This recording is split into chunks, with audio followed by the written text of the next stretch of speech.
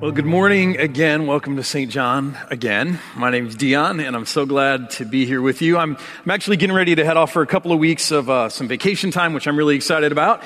And not that I don't love being here with you, because I do, but I'm excited to take some vacation. And so you're going to be hearing for a couple of weeks from our new associate pastor, Doug Moss. He's going to, you'll be seeing him a little bit more here on weekends, and you'll hear from Steve Howard too. And as you get to know Doug Moss, one of the things that you'll learn about him and his family is that they love movies.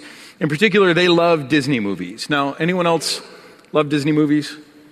It's all right, men. You can admit to it. It's all right. So I don't know what it is that you love about Disney movies. Maybe it's the animation. Maybe it's the great music. Disney, they have some great music.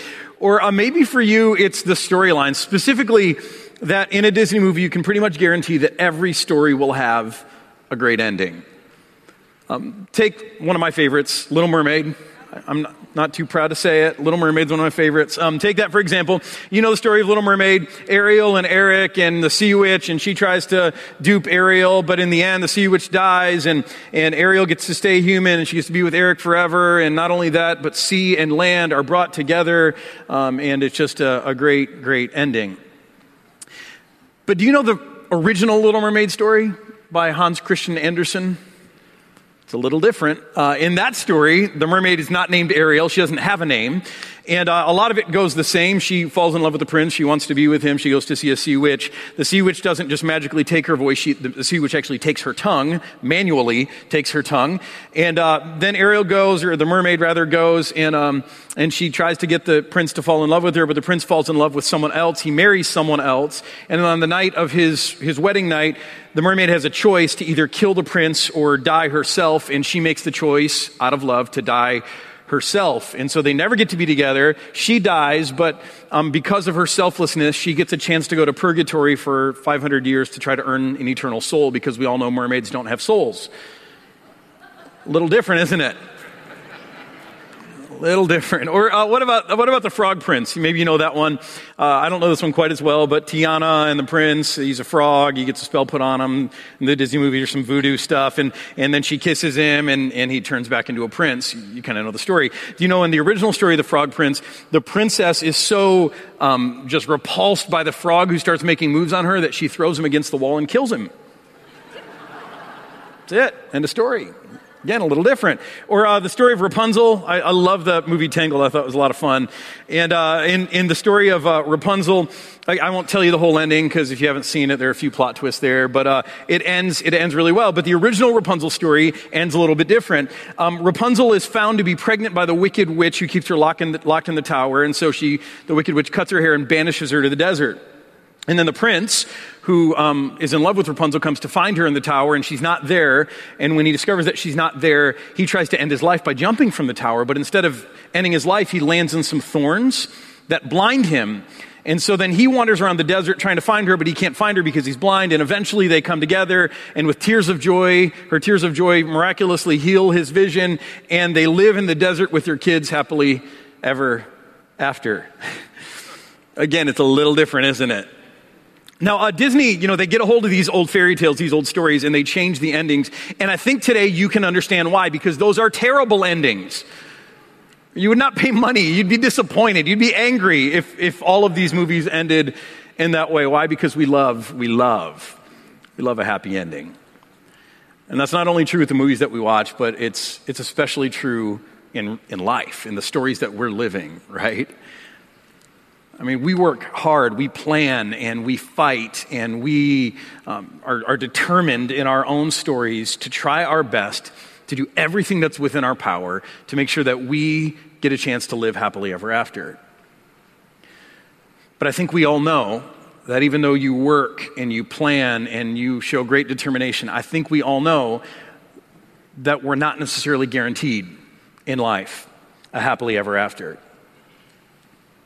I think of all kinds of married couples who stand in a church like this and they pledge to love each other until death parts them. And everyone that I've met at least has a good intention of doing that. They're expecting a happily ever after.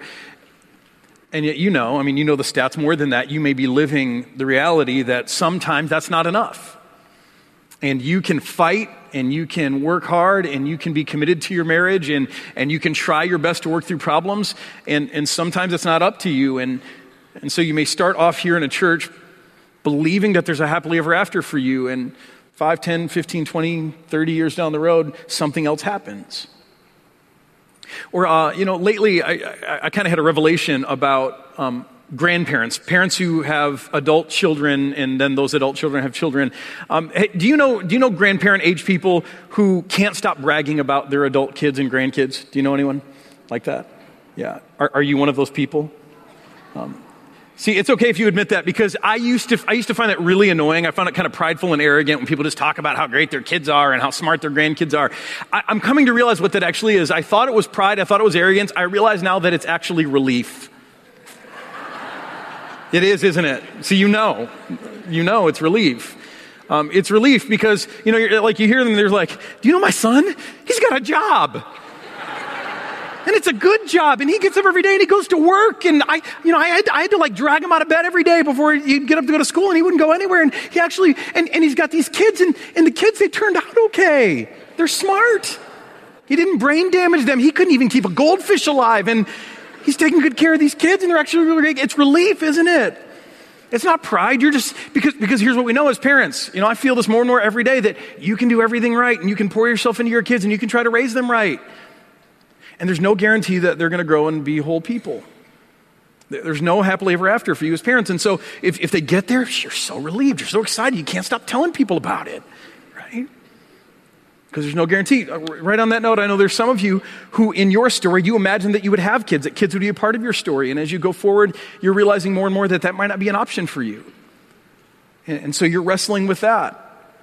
I think of people who are wise savers, and they lived modestly throughout their working life, and they saved money away, and then you get to the point of retirement, and you've got all these dreams for your golden years, and then something like 2008 happens, and the market crashes, and suddenly that happily ever after that you'd planned and worked and scrimped and saved for is not within your grasp anymore.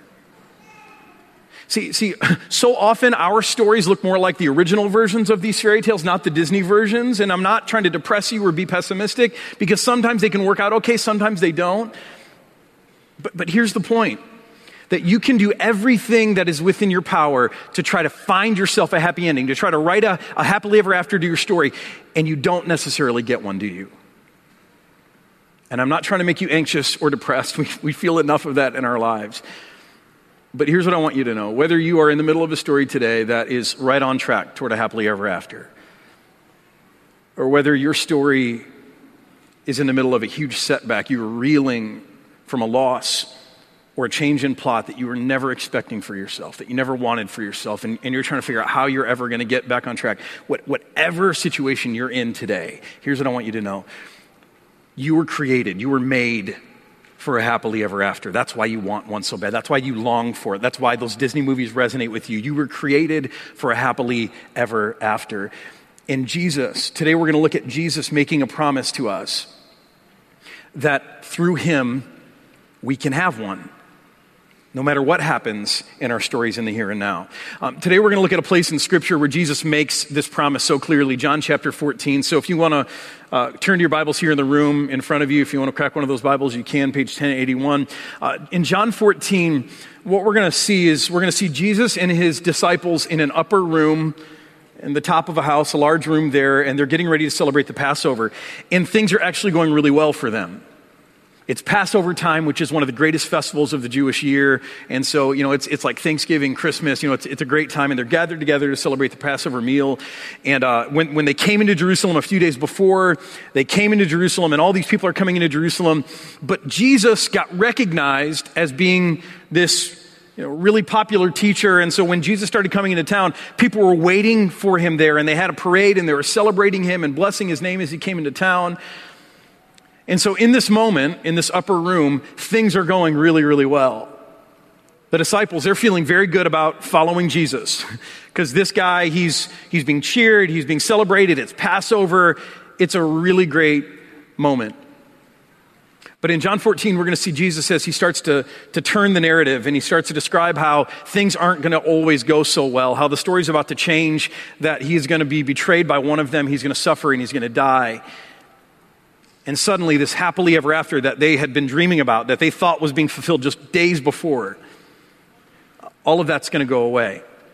But it's in the middle of this gloom and doom kind of place that Jesus makes this promise to them and also to us about a happily ever after that is waiting for each of us. John chapter 14, let's look at it. Jesus says, do not let your hearts be troubled. That's how he starts. And, do not let your hearts be troubled. Okay, Jesus, if you didn't want my heart to be troubled, why'd you tell me all that bad news? If you didn't want my heart to be troubled, then just let me have Passover and tell me later. Let me ride out the joy of that parade that they threw for us a couple of days ago when we came into Jerusalem. If you don't want my heart to be troubled, then why don't you fix this? Why don't you change this story? Don't you have power not to suffer and die and do all of that stuff? Don't let your hearts be troubled. You just told me all about the trouble that's coming. And Jesus kind of says, yeah, look, I know. What you just heard is troubling. This is not what you planned. This is not the story you imagined for yourself when you started following me around 3 years ago. But don't let your hearts be troubled anyway, and here's why. You believe in God. Trust also in me. Trust me in this, he says. My Father's house has many rooms. If that were not so, would I have told you that I'm going there to prepare a place for you? And if I go and prepare a place for you, check this out. I will come back and take you to be with me, that you also may be where I am. Now, if you've ever heard these words before, if you've ever read these before or heard them read, chances are that the place that you've heard them is at a funeral. We read these words a lot at funerals for obvious reasons, because a funeral is a time where your hearts are troubled. A funeral is an abrupt end to your dreams of a happily ever after. And it's not a coincidence that here in these words, he's talking about his own death when he gives these words of hope. He's talking about the situation of death, the hopelessness of death, the abrupt ending to our happily ever after. And he's talking about that, and yet he makes this promise and he says, but even in death, even the most abrupt ending to your story that you can imagine, the most disappointing ending, even there, you can have a happily ever after. I'm going to come back and take you to be with me, that you may also be where I am, in the Father's house where there are many rooms. It's a good promise, isn't it? And yet here's what I know, for so many of us, for all of us, I think, even though Jesus makes this promise that there is an eternal life, there is a life after death, there is a heaven that we get to go to after this world is over, after this life is over, the reality is, if we're honest, heaven isn't the happily ever after that we dream about most days, is it? It's not. We just be honest about that, can't we? I mean, in the face of death, sure, heaven is a great alternative. If it's death or heaven, I'll take heaven any day. But in light of living, in light of life, in light of everything else that life might hold, eternal life isn't exactly the thing that gets us most excited. In my ministry, I've met very few people, even faith-filled people who have had very hard lives. I've met very few people who, near the moment of their death, are eager to move on. A lot of them believe they will move on, but I know a lot of them who feel some apprehension. They hold on for too long. They fight. They don't want to let go of life. And I completely understand that. Not only that, in our lives, even when we're not near the moment of death, we have those moments, don't we, where we kind of wish for heaven. We think, man, I'm just tired of this life. But a desire to escape the pain of living is different than hoping for a happily ever after, right? That's different. Escaping something that's painful is different than hoping for a happily ever after. See, problem is, we know deep down that our destiny and our destination, those aren't the same thing.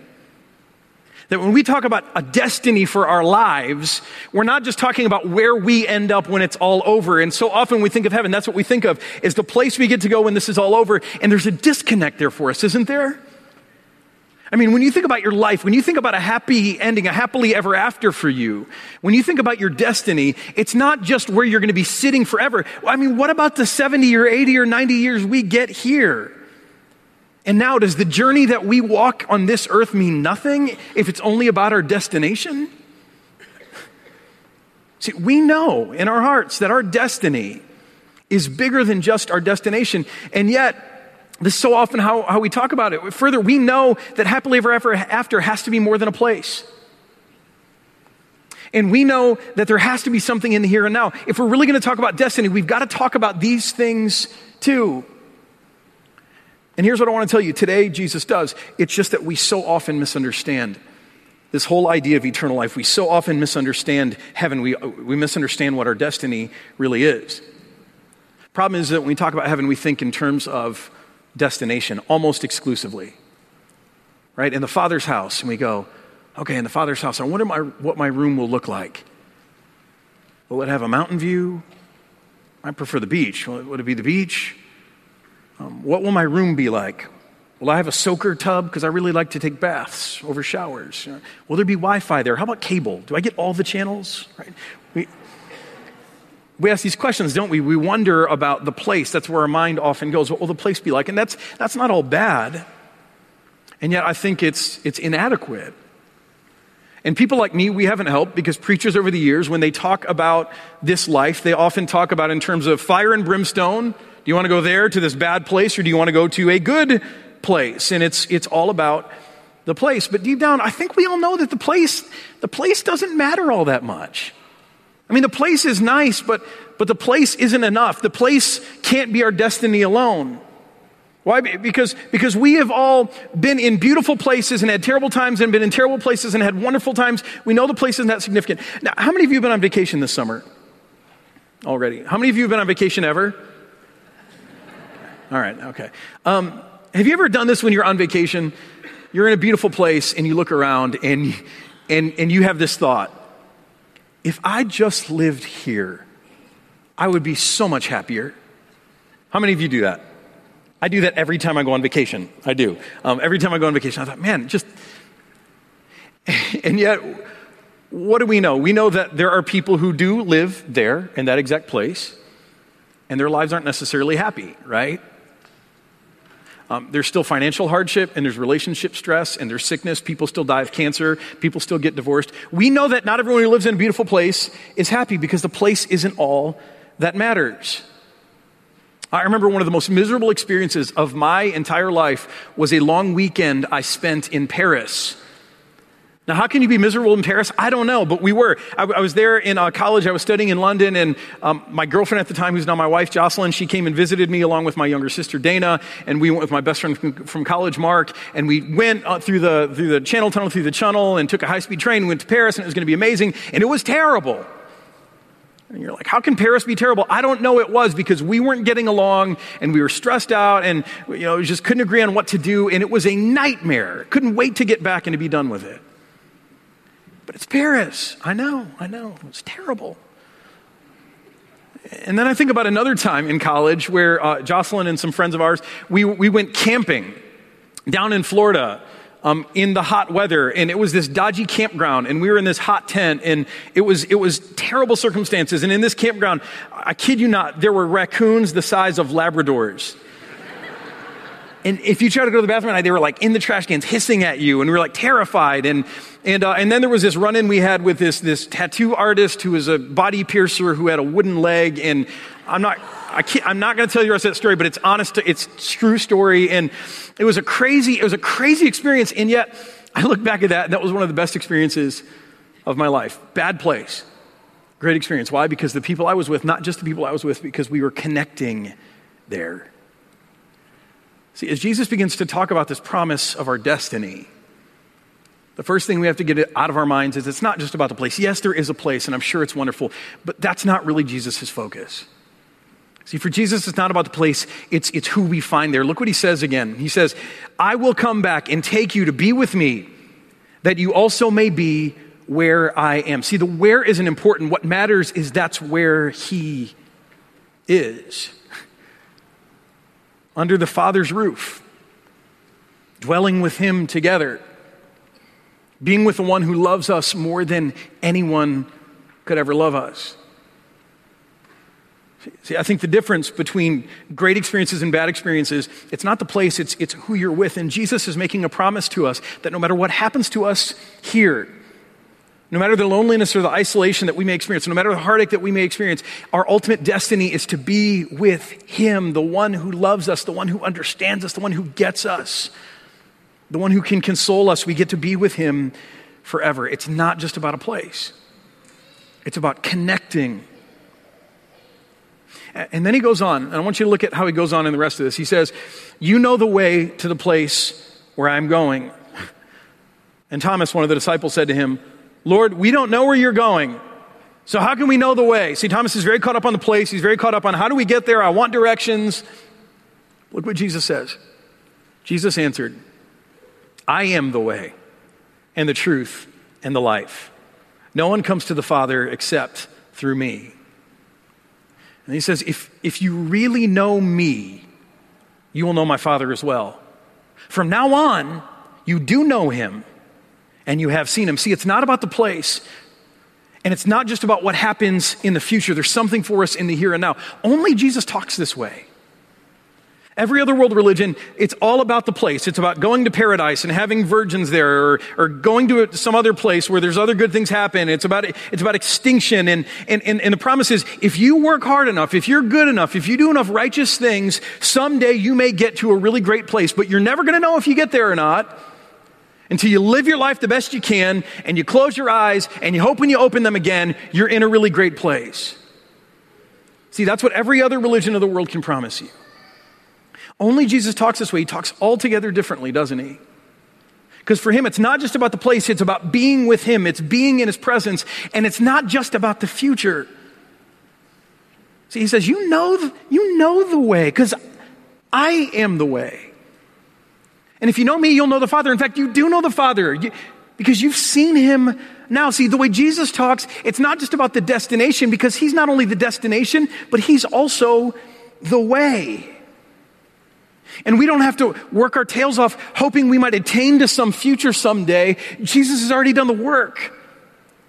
And he makes this promise that there's something for us to experience in the here and now. Not just then, someday.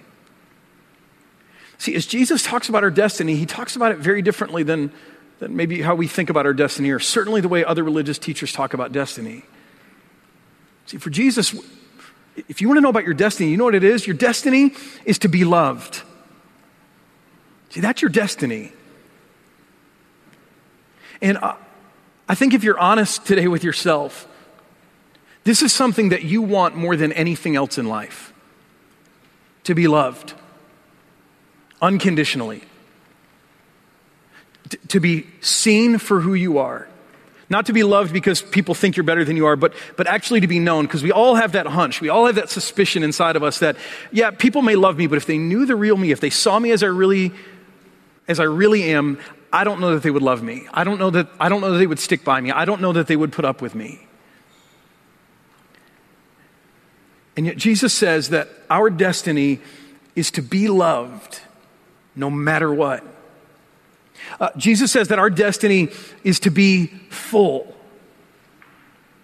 And in those moments when life is empty, when you feel spent, when you just feel like you've been poured out and there's nothing left, isn't this what you long for more than anything? You long to be full. You long to be full.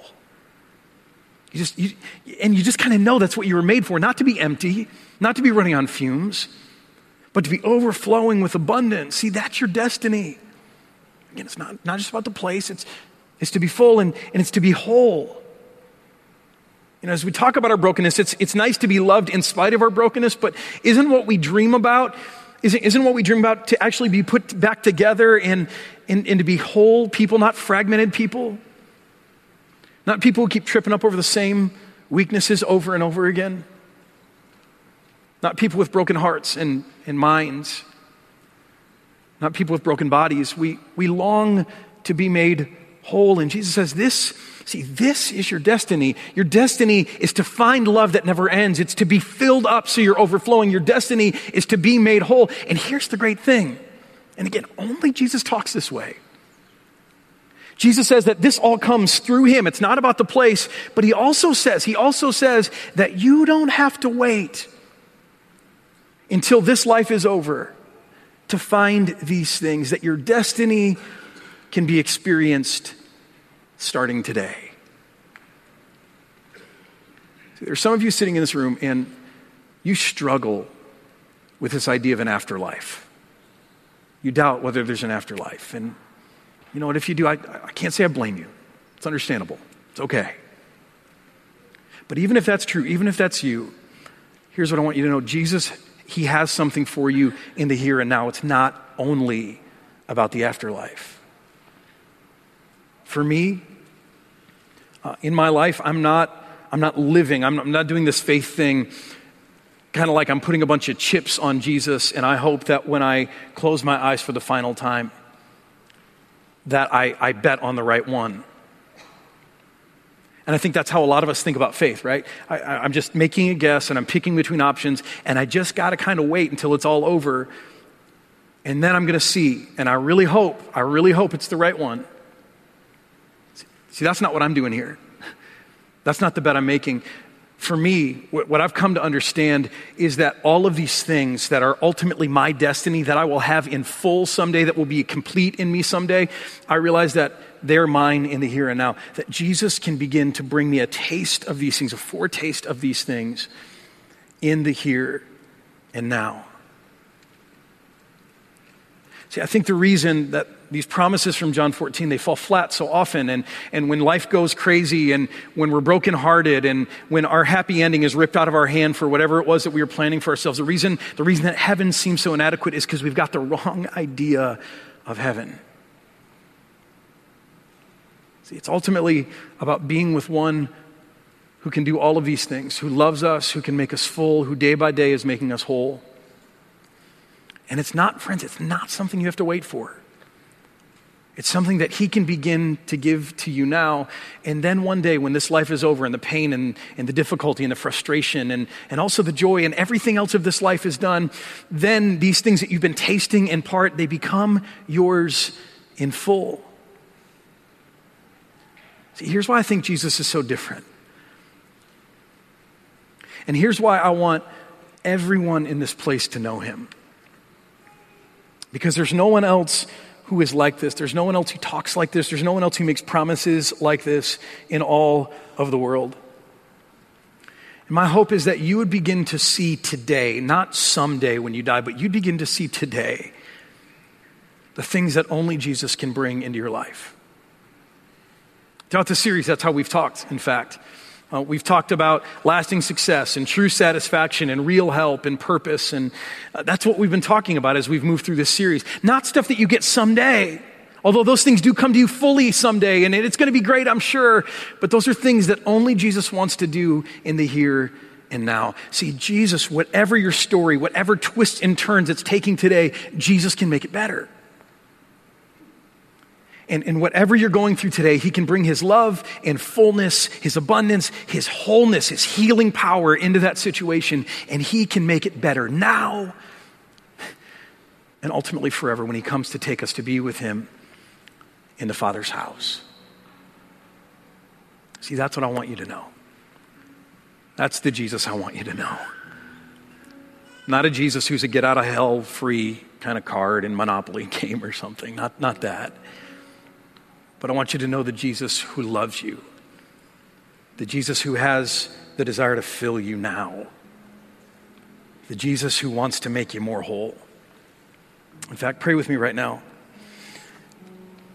Lord Jesus, thank you for making these kinds of promises to us, not just of an afterlife, but of a life in the here and now, of a destiny that we can experience today, not just someday, that we can begin to step into right now. Jesus, thanks for the promise of companionship. Thanks for the promise of love and fullness and wholeness. And Jesus, I pray today that by your Spirit, you would give us the ability to trust you.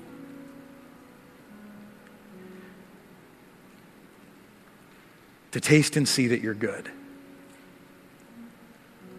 I pray right now that you dispel our doubts and our fears.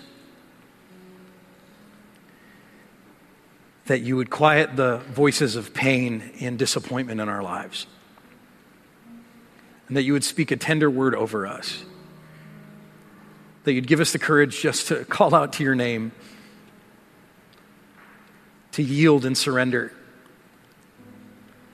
And to find what you came to give to us, our ultimate destiny that we can begin to experience right now. Jesus, I pray that whether we need a word of love, whether we just need our empty spirits to be filled, or whether we need the reassurance of your forgiveness, of your healing power in our broken lives.